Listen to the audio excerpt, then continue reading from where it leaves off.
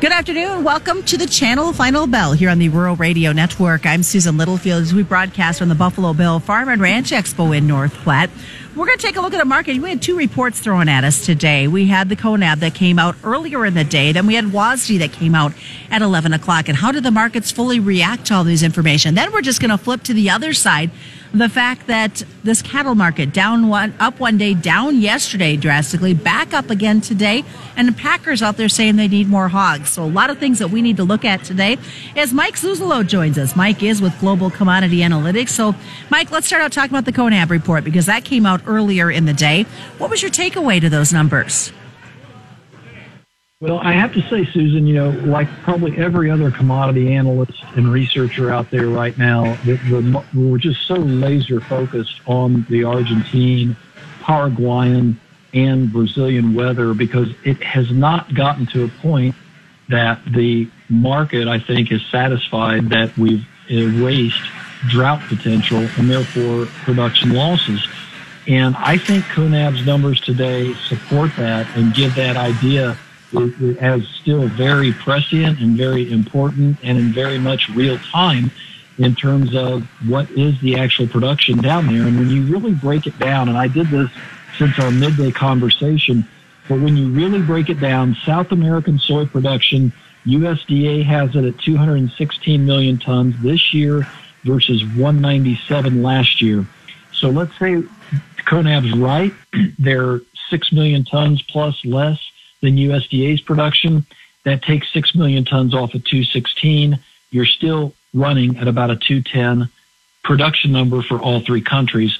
Corn, it's a much different situation. And the corn production number for all of South America, which we don't really get much out of Paraguay, is at about 179 tons. That compares to 172 last year. So if we took the 10 million plus less production from CONAB that USDA didn't pick up on today, that takes the South American corn production below last year's levels. And so I think it's time for the trade to really start to scrutinize the supply-demand numbers a lot more. And I go all the way back to January when we saw those production numbers for China in corn raised that was almost the complete increase in the world corn ending stocks was the production increase in China. And you got to wonder, A, what does that really matter in the supply-demand fundamentals?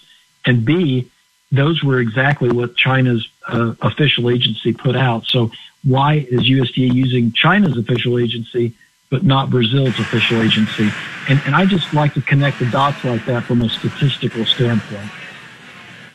Yeah, why don't, I just find it interesting that there's that differentiation in that report like that and not using those numbers coming out of South America. Well, there's a couple things riding on it right now. I mean, obviously, we are in and heading towards the middle part of February. We're halfway through the base price for the new crop corn and bean crop insurance price being factored. And we all know from math and statistics that as you get down the road in averaging, it's harder and harder to move the average price as you get later in the time series, and unless you have big major moves. So that's point number one, is time is really important to stay very up to date and accurate. And I would not have a problem with USDA lowering their numbers like CONAB did.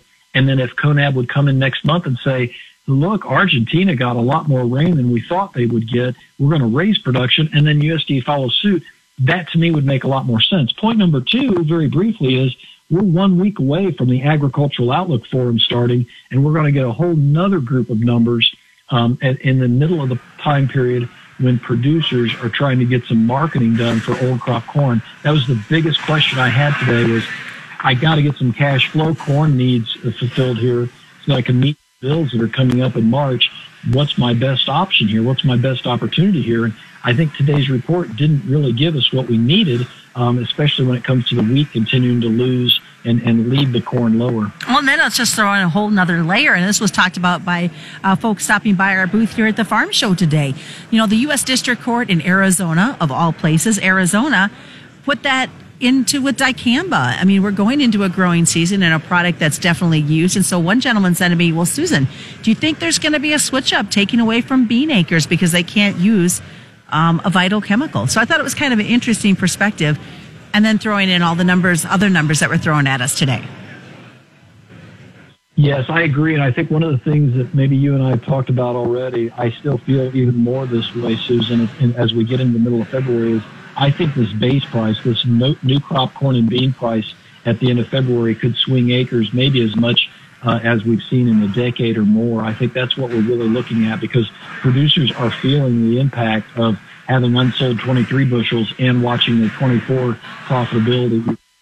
And I got to say, after today's numbers, we're still at a 9-year low in world stocks-to-use ratios for the wheat. So wheat going down, I think, is directly related to the currencies in China and the macro fundamentals. Yes, Russia's part of that because of the currency situation, but I think the wheat going down and leading the market lower with the tightest world stocks-to-use ratios of all three of the major grains, I think that really says something. All right. What are you going to be, before we get ready to head to break, what's the key that you're going to want to keep an eye out for these grains come overnight? Well, the big thing for me in the short term is I like the fact that the soy rejected the lower levels for a second time this week on today's close, but I'm really dubious and nervous about the beans being the leader to the upside.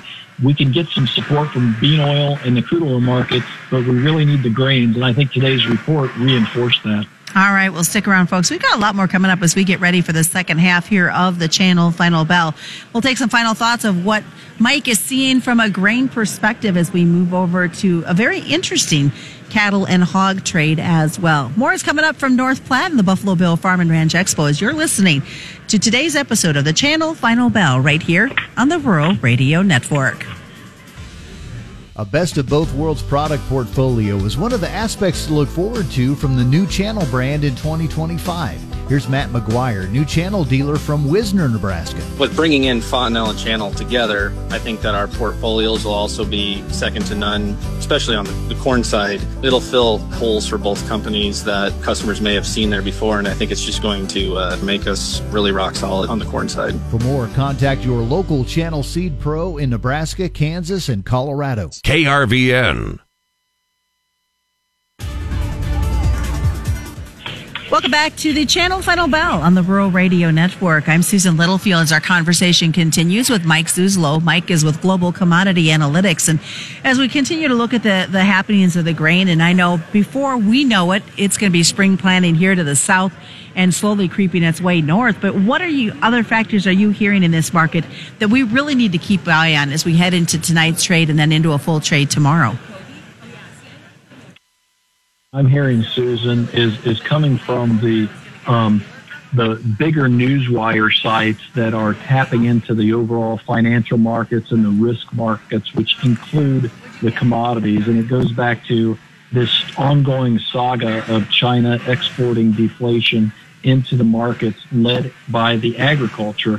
And I think that's really the story for 2024 in terms of whether 2024 can put a demand low in these markets, or whether we're going to be into a situation like 2015 through 2019 when China let us lower back during that time period. It was in 2015 that China's currency figures, they had lost $1 trillion in their foreign exchange markets, in their currency markets in terms of value.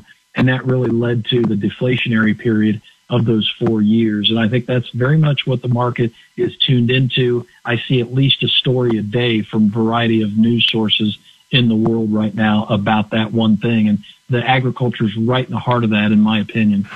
All right, we got to switch gears. Speaking of the craziness of a trade, let's look at this cattle market. We were good numbers on Monday. We saw a crazy drop. Then we saw numbers come back up on a Thursday. So a couple up days, a down day. What's your takeaway, the big push that we're seeing in this market?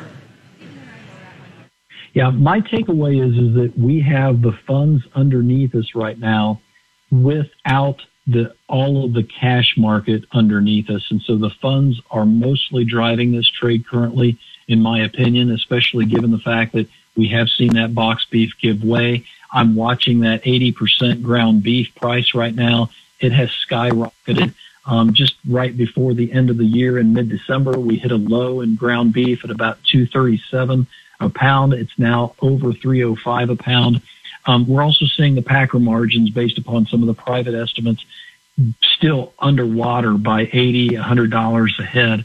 And so I think we're really in a situation in the cattle market where we need to feed the bull, because if I'm right about the funds driving this, for this time period, it's really about the momentum and the sentiment indicators that the funds tend to use. We did get some good news today from USDA. They took the production number up in beef for 2024 by 75 million pounds. That's not good news, but what they did do is they raised the prices for 2024. They bumped up the second quarter price by $3 to $180.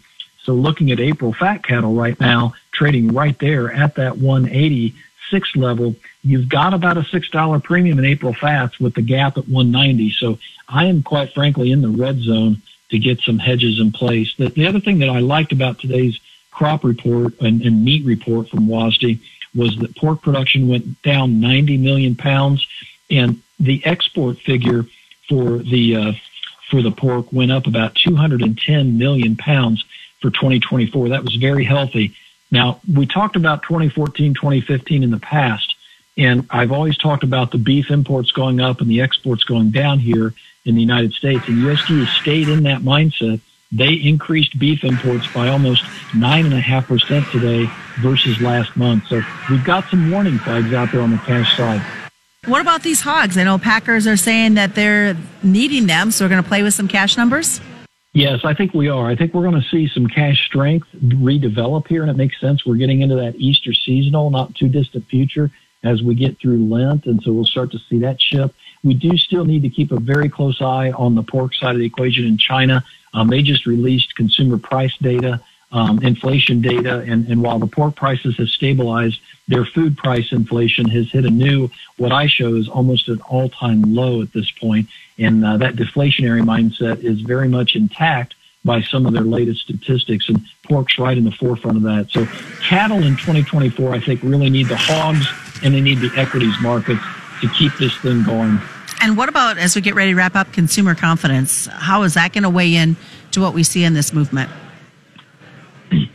I was talking to a professional in St. Louis today that is part of a hiring group, and I've talked to several people in the last couple of weeks, and it seems to me that we are slowing down economically, and these consumer numbers are surprising to me at this point, because I'm not so sure we're not going into more of a hard landing economically, Susan, and that's going to really impact us on the consumption side of the equation, especially with higher beef and pork prices if we keep these numbers elevated.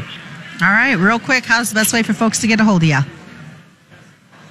GlobalComResearch.com, and it's GlobalCom with 2 M's, research.com. Sign up for a free trial, and we'll send you our information. All right, that is today's channel final bell. As always, commodity futures and options do involve a substantial risk of loss, not suitable to all investors. And the channel final bell on the Rural Radio Network.